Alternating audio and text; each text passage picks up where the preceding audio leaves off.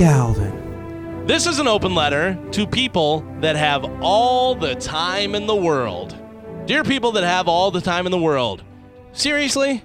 Man, it must be nice. Listen, I'm not the president or a medical student or even Lucille Ball working the conveyor belt at the chocolate factory.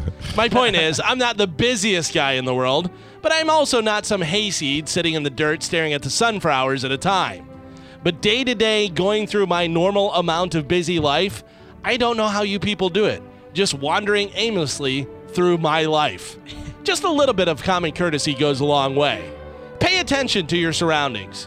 You cannot, and I mean cannot, continue to talk to the cashier after your transaction. I don't... Move on. Listen, I don't need your chit-chat while you're checking out, but that's your time at the plate, so I'll allow it. But once you get your receipt, bye! Time to get on your bike and ride. Old people have an excuse to move slow because, they're old and their brittle bones don't move as fast as younger people. But think about it now. When you get older, make a conscious effort to move faster. Because guess what? When you get old, those footsteps you hear behind you isn't Publishers Clearinghouse with a check for you. That's death with a sickle in one hand and his other hand is reaching out towards you.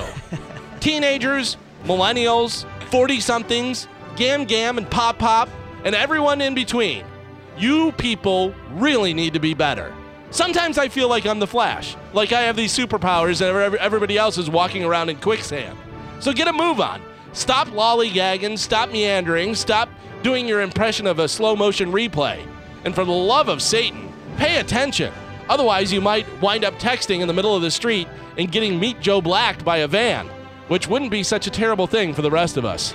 I'm Galvin from the Mike Kelta Show, and this has been an open letter to people that have all the time in the world.